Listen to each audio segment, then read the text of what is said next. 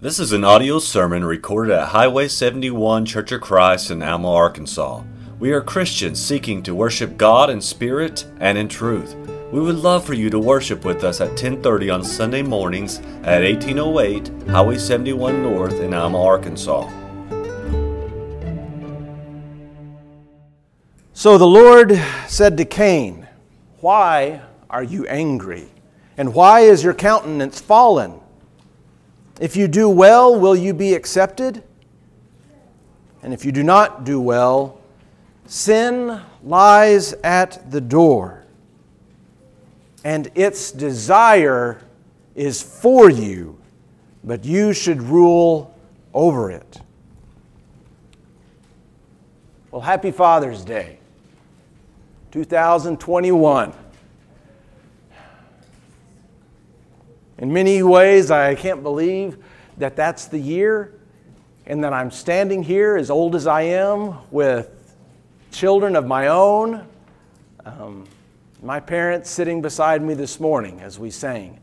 On one side, my kids on the other. I am blessed. So what did you want for Father's Day? Did you get what you wanted for Father's Day? I remember I used to get my dad, used to try to at least get him tools a lot of the time, especially when I was old enough to recognize, what could be handy and useful. I suppose there's something about dads that we're called on to build things and fix things. I know a lot of you are incredibly handy at that.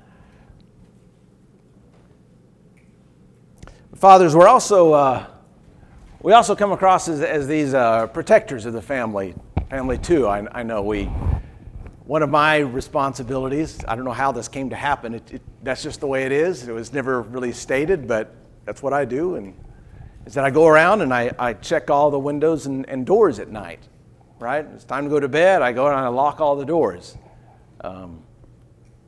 Sure, anybody could kick the door open if they wanted to, but I lock them anyways. Trying to keep the bad stuff out, right? I got new seals on the doors. I try to keep the weather out, the bugs out, filters on the house. I try to keep the allergens out. Because what I really want is I want a healthy and a safe family. That's what we want, isn't it? For Father's Day, it's no different than any other day. We just want our family well. Certainly physically, but all the more so spiritually. Are they spiritually well? And so we do things to try to keep the evil out of our house as well. We are the protectors. But perhaps are we ourselves bringing the evil into our house? Despite all of the other things that we set up, I'd like to remind us that it's very possible that evil is sidestepping all of that, and it's getting a free ride right into the heart of our house by stowing away in the hearts of us, the fathers, the heads of the household.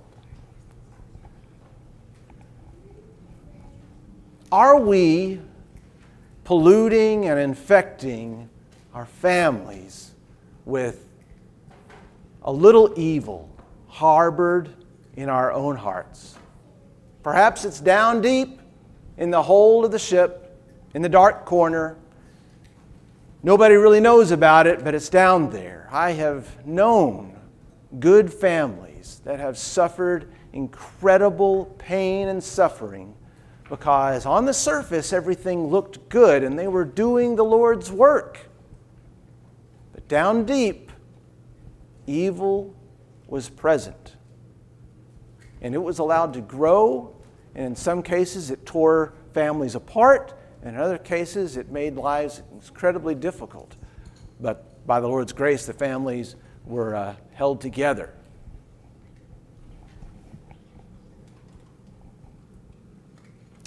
So Jesus said, Matthew chapter 15, "Are you also still without understanding?" The Pharisees have just come to Jesus and his disciples, and are you eating with unwashed hands? Are you transgressing the traditions of our elders by eating with unwashed hands? And Jesus says, it's not what goes into the mouth that defiles a man, but what comes out of the mouth that defiles him. And his apostles, they ask for some clarity on this. So Jesus is explaining it. Do you not yet understand that whatever enters the mouth goes into the stomach and is eliminated? But those things which proceed out of the mouth come from the heart, and they defile a man.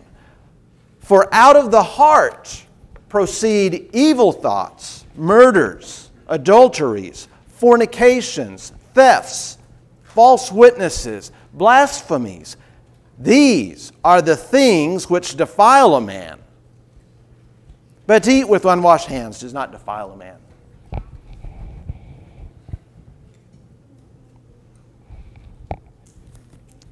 Holiness is serious business. Holiness. We serve a God, our Heavenly Father. Holy, holy, holy is the Lord God Almighty.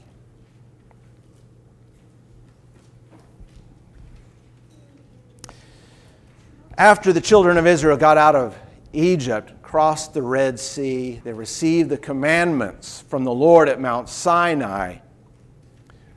The Lord sets Moses and Aaron, especially in the business of establishing sacrifices, how to construct the tabernacle, and establishing the priesthood. And there's a lot involved. I decided not to read it because it's chapter after chapter of specifics. One might say it's even complicated. But all those details, they mattered to God because God is holy. Holiness is paramount. Then Aaron lifted his hand toward the people.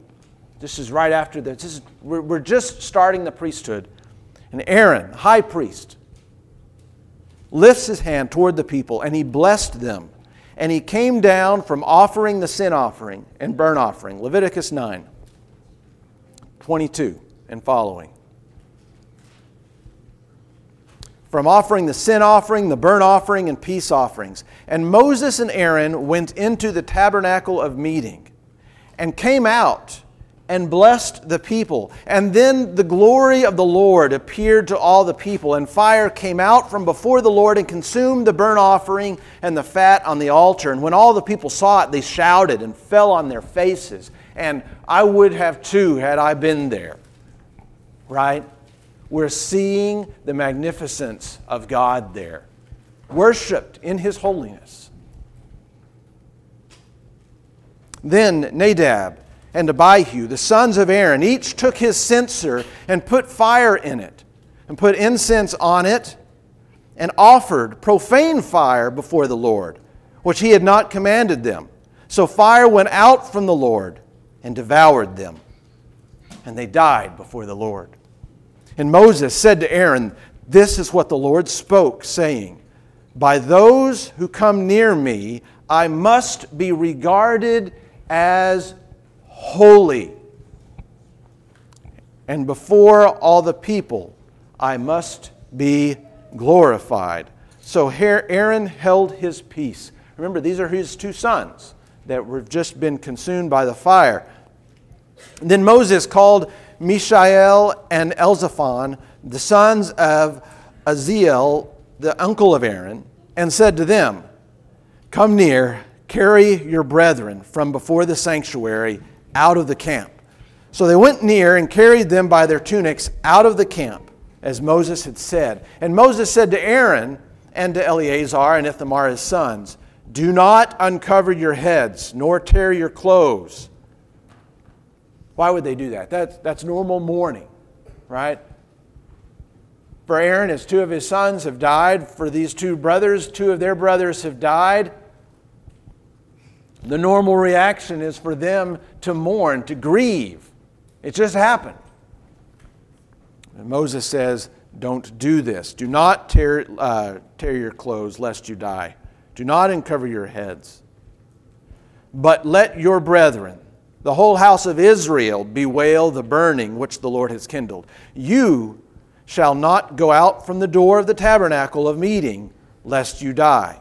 For the anointing oil of the Lord is upon you. And they did according to the word of Moses. These are serious times, aren't they? Severe. It's the holiness of God that we're establishing here. They're coming into the Lord's presence. And God is making a point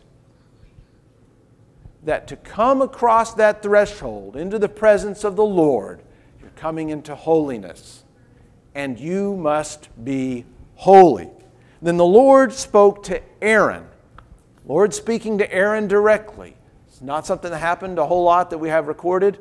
Mostly it was going through Moses. But in this case, the Lord speaks to Aaron directly, saying, do not drink wine or intoxicating drink, you nor your sons with you, when you go into the tabernacle of meeting, lest you die. It shall be a statute forever throughout your generations, that you may distinguish between holy and unholy, between unclean and clean, and that you may teach the children of Israel all the statutes which the Lord has spoken to them by the hand of Moses. So perhaps this is why Nadab and Abihu offered profane fire to the Lord. Perhaps they had been drinking or were simply drunk. That seems to be the implication. But the point is that God says to Aaron directly that you must distinguish. You must perceive the difference between what's holy and what's unholy, between what's unclean and what's clean. You must know this.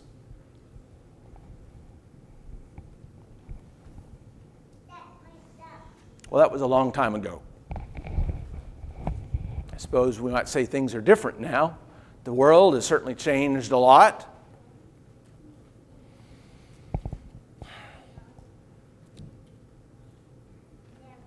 We don't see the tabernacle. We don't see the high priest in all of his robes and garment and the hat and the breastplate. Because the high priest is seated at the right hand of the throne of God, isn't he? And we are the priests now, aren't we?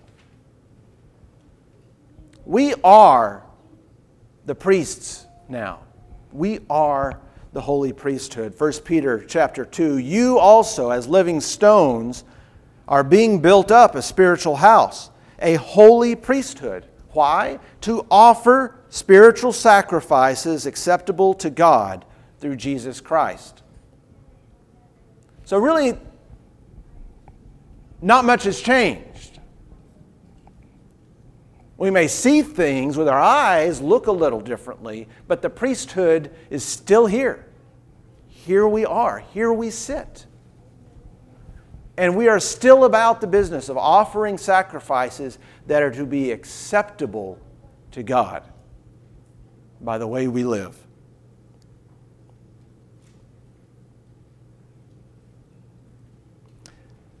This speaks to all of us, church, but of course today I'm speaking mostly to us fathers. As the head of the house, examine yourselves this morning.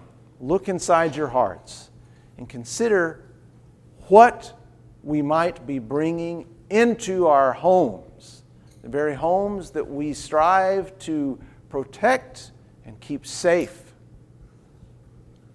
in doing all of that, and I think that's great.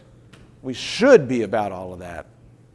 But let us not let all of that get circumvented by sin finding a small spot in our own hearts and bringing that in to pollute the very people that we intend to protect.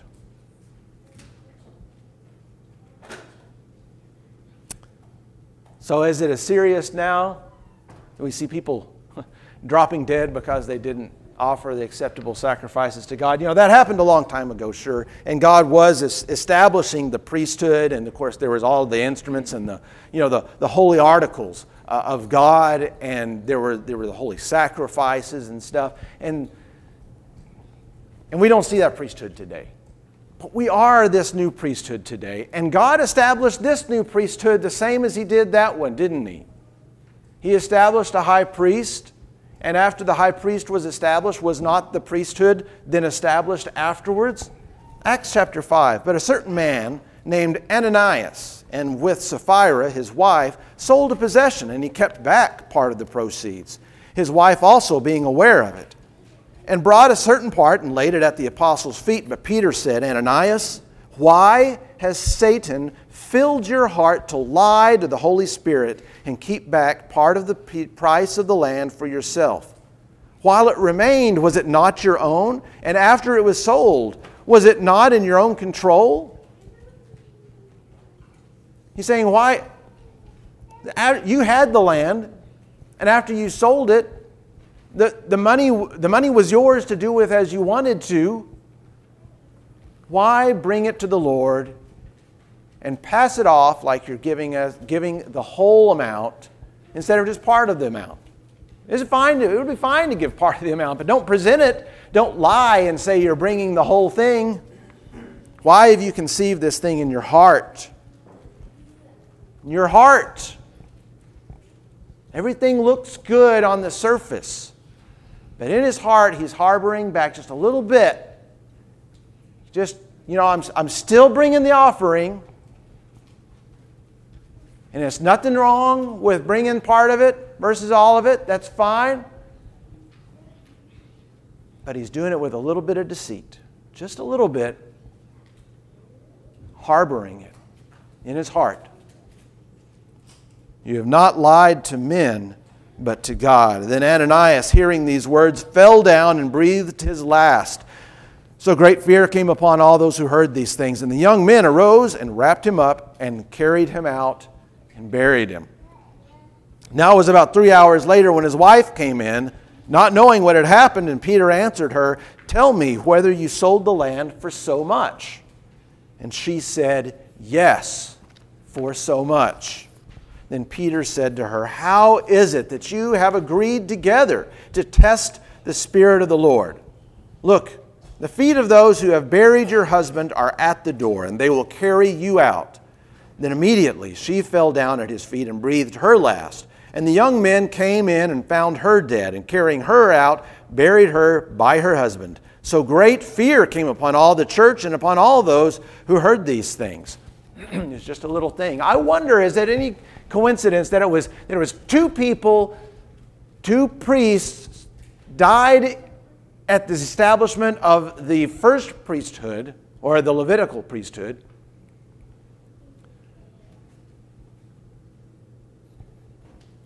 because of a lack of holiness, because of a lack of purity. And we see the same thing happen at the establishment of Christ's priesthood. Two people. And this time they're not brothers, though.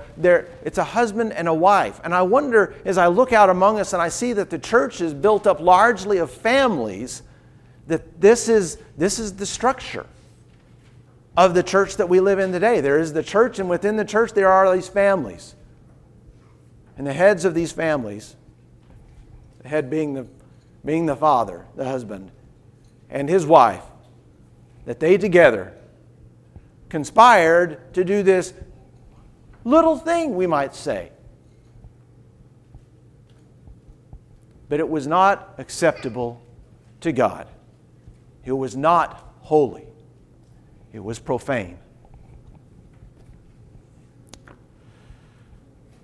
The tabernacle, and by extension the temple, they were special places, right? I mean, they were holy places. I mean, they had two parts. They had the holy place and the holy of holies. So was the place special? Was it holy? Absolutely, it was holy. It was only made up of holy. Holy and holies of holies. That's all it had. And they had a big fence or a big wall around them so that you couldn't just, run into them. It's like what they did at the base of the mountain of Mount Sinai when God said, it was like, hey, get everybody back.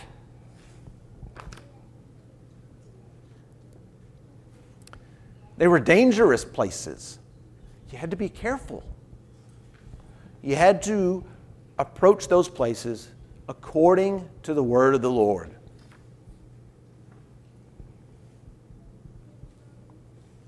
Well, like the priest, we are the temple now.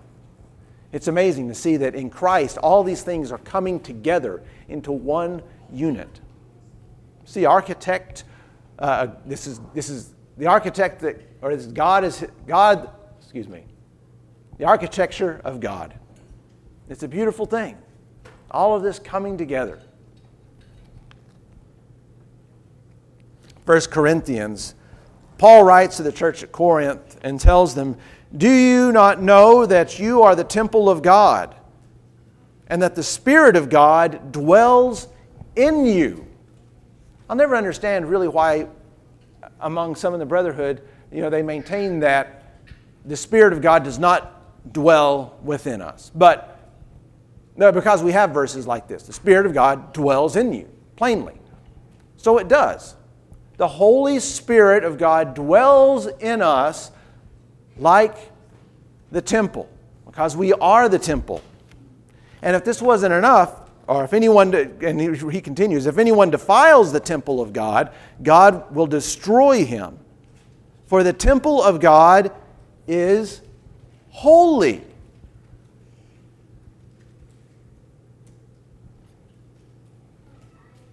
Which temple you are.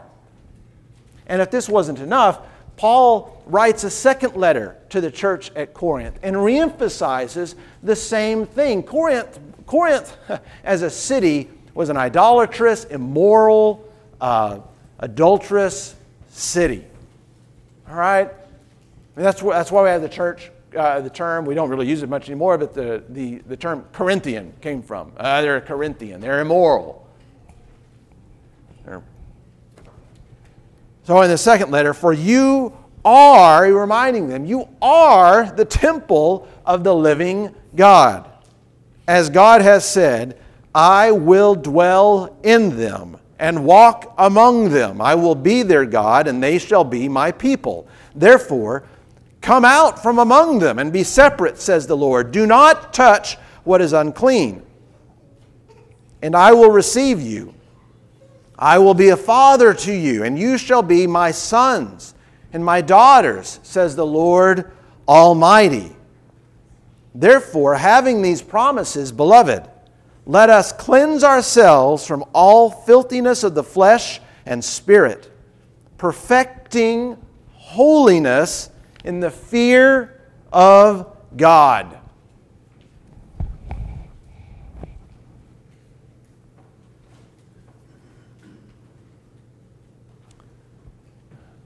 John writes to us, a perfect love casts out fear. And I'm not suggesting that these passages are in conflict. So let me try to explain this. We are living not under law today. We live under grace. We walk in the Spirit. And so we have the assurance of forgiveness, of Christ's fully cleansing blood that cleanses us from all sin, all spot, so that there is nothing unholy in us.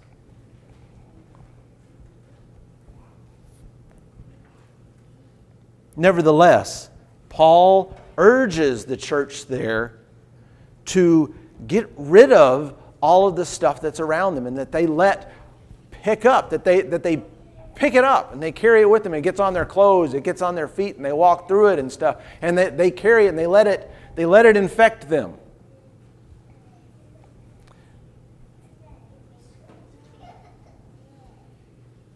Fathers, do you love your wives? I love my wife. And there are some things that I know she doesn't like. Right? We know them. We know what they like and we know what they don't like. And you know what? I don't do what she doesn't like. You know why? Because I love her. It's because I love her.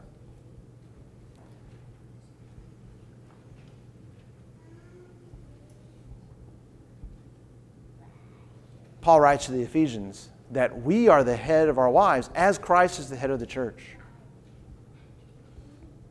That's the relationship that we have. Let's remember that in our families. We are to be this Christ-like figure. And the things that we do out of love, not because we're scared of being smote by God, but because we love God.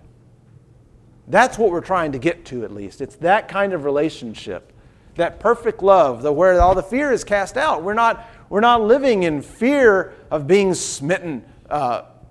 We're obeying. All the unholiness, all the unclean stuff, we look at it and we see it as unholy and unclean, and we don't want it on us.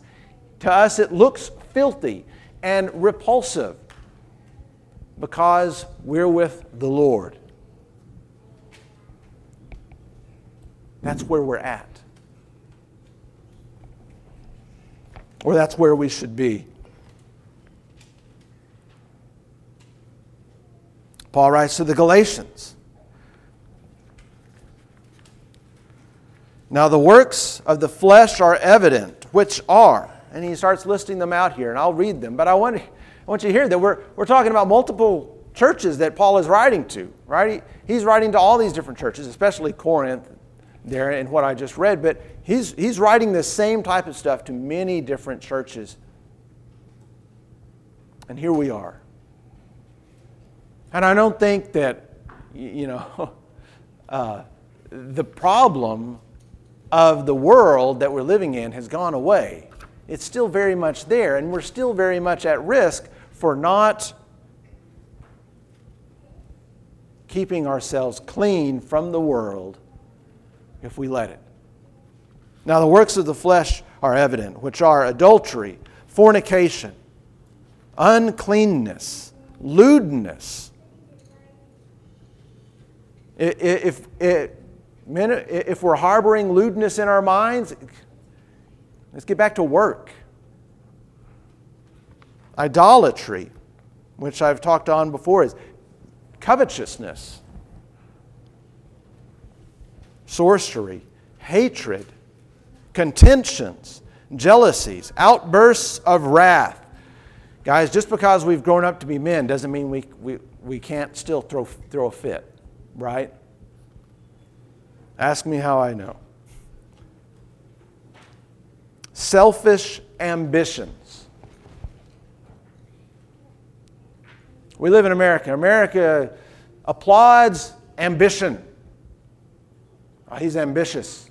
You're ambitious. That's good. I like to see some ambition myself. But what are we ambitious for? Is it selfish ambitions? Dissensions, heresies, envy.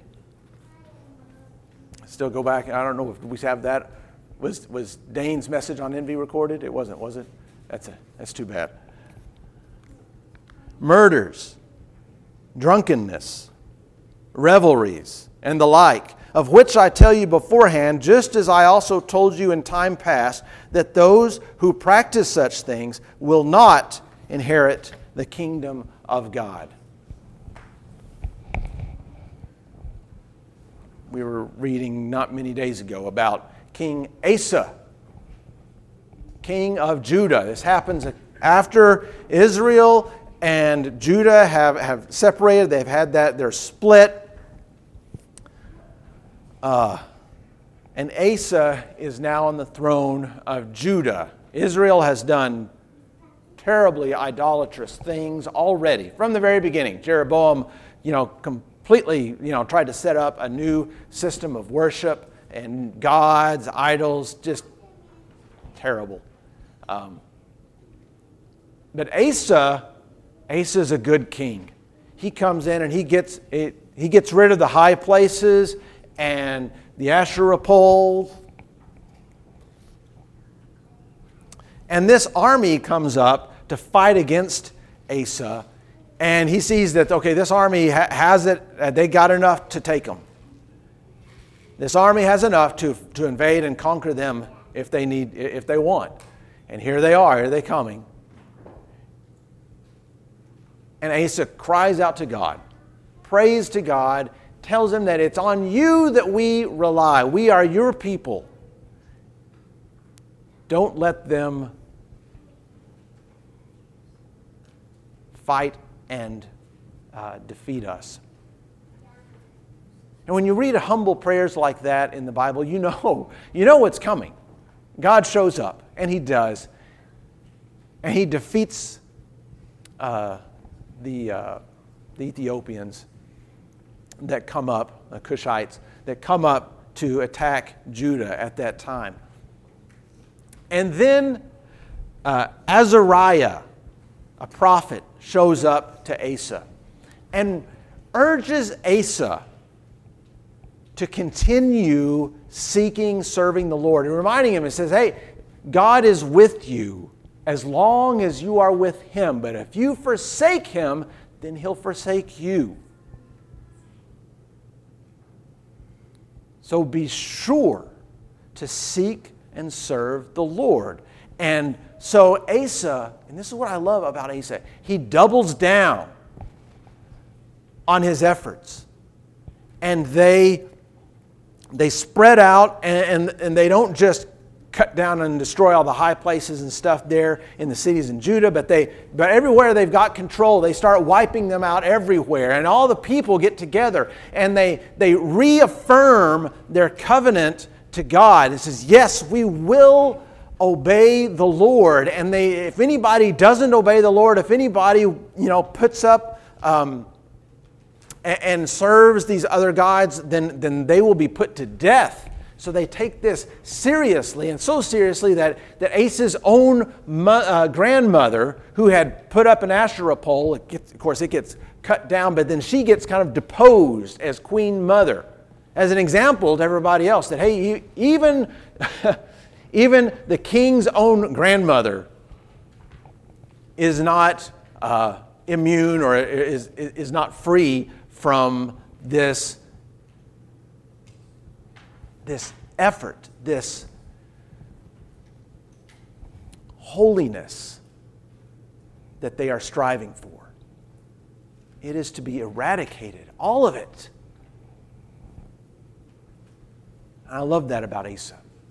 And consequently, it says that Asa says, hey, we've got peace. The Lord is with us. So they build and they fortify, and there's peace in the land for year after year after year. That's what we're going for. Eradication of that, so that we can have, the peace and the striving for the holiness. Sometimes those armies come up, though, and we have to fight against them. And guys, that's what we're made for. We're made for fighting the good fight. And when that's necessary, we got to stand up and do like Azariah told Asa, be strong with your hand. Do these things. Don't be lax on them. The other reason I bring up Asa is because after all of these years of prosperity, he tends to rely on his own prosperity. And he begins to fall back from relying on God in the latter years. And so when an army, or when the Israelites, they try to set up some stuff, he doesn't call to God. He uses things out of the temple, no less, to hire mercenaries to come in and attack the armies and stave them off. And it works politically. But God sends him a prophet and says, that is a big mistake. And even after that, he gets a disease, the Bible says, in his feet. And after he can't get rid of this disease, he doesn't go to God. He just keeps going to the doctors, to the physicians, over and over. There's nothing wrong with going to doctors and physicians, but who is his faith in? Let's be like the younger Asa, and not like the comfortable Asa that thinks, I guess, that he knew everything.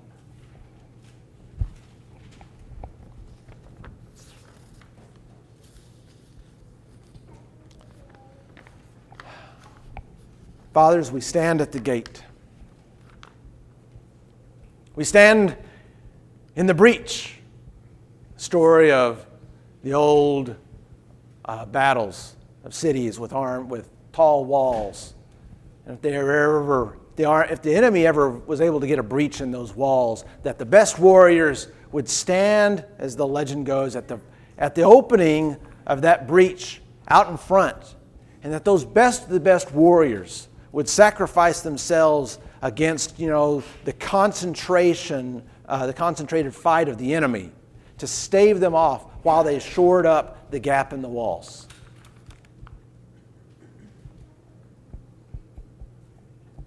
Fathers, I am proud to be among such a wonderful group of dads.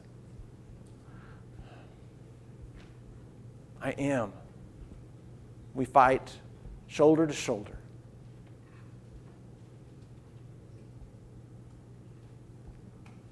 God has not given us a spirit of fear, but of power and of love and a sound mind. So let us lay aside every weight. Let us cast off everything that hinders, all obstacles. Let's get rid of them. Let's kick them to the curb. The sin which so easily ensnares us. For we are to rule over it. So not long ago, I ran a 5K, my first ever 5K that I ever ran, maybe my last.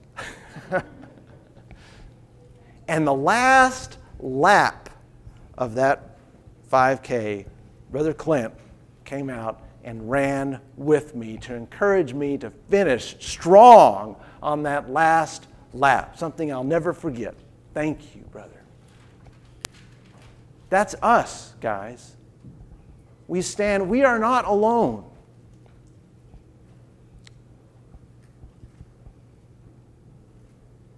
Don't try to fight this alone. We are to be together, a brotherhood of soldiers. So, with that in mind, then, let us run the race with endurance that is set before us, looking unto Jesus. There's where our power is from. It's not from within us. We are weak, but He is strong. Let's rely on that. Let's lean on that power.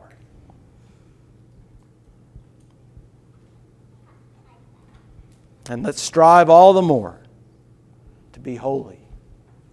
But as He who called you is holy, you also be holy in all your conduct.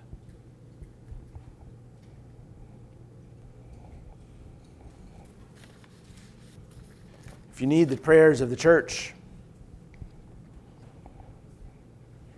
we are here, ready. pray, to entreat of the Lord's strength. This is a place where we come, not because we know it all, because we have it all together. This is a place where we come because we know we need help. That's why we're here. We admit that when we walk in those doors. I need the Lord. If you're here today and you want to put Christ on, to become a Christian, putting Him on in baptism, now is a great time to do that. Come up here while we stand and sing. We hope you have enjoyed this message recorded at Highway 71 Church of Christ. If you have questions concerning this message or would like to set up a study, please call 479-647-2658. May God bless you.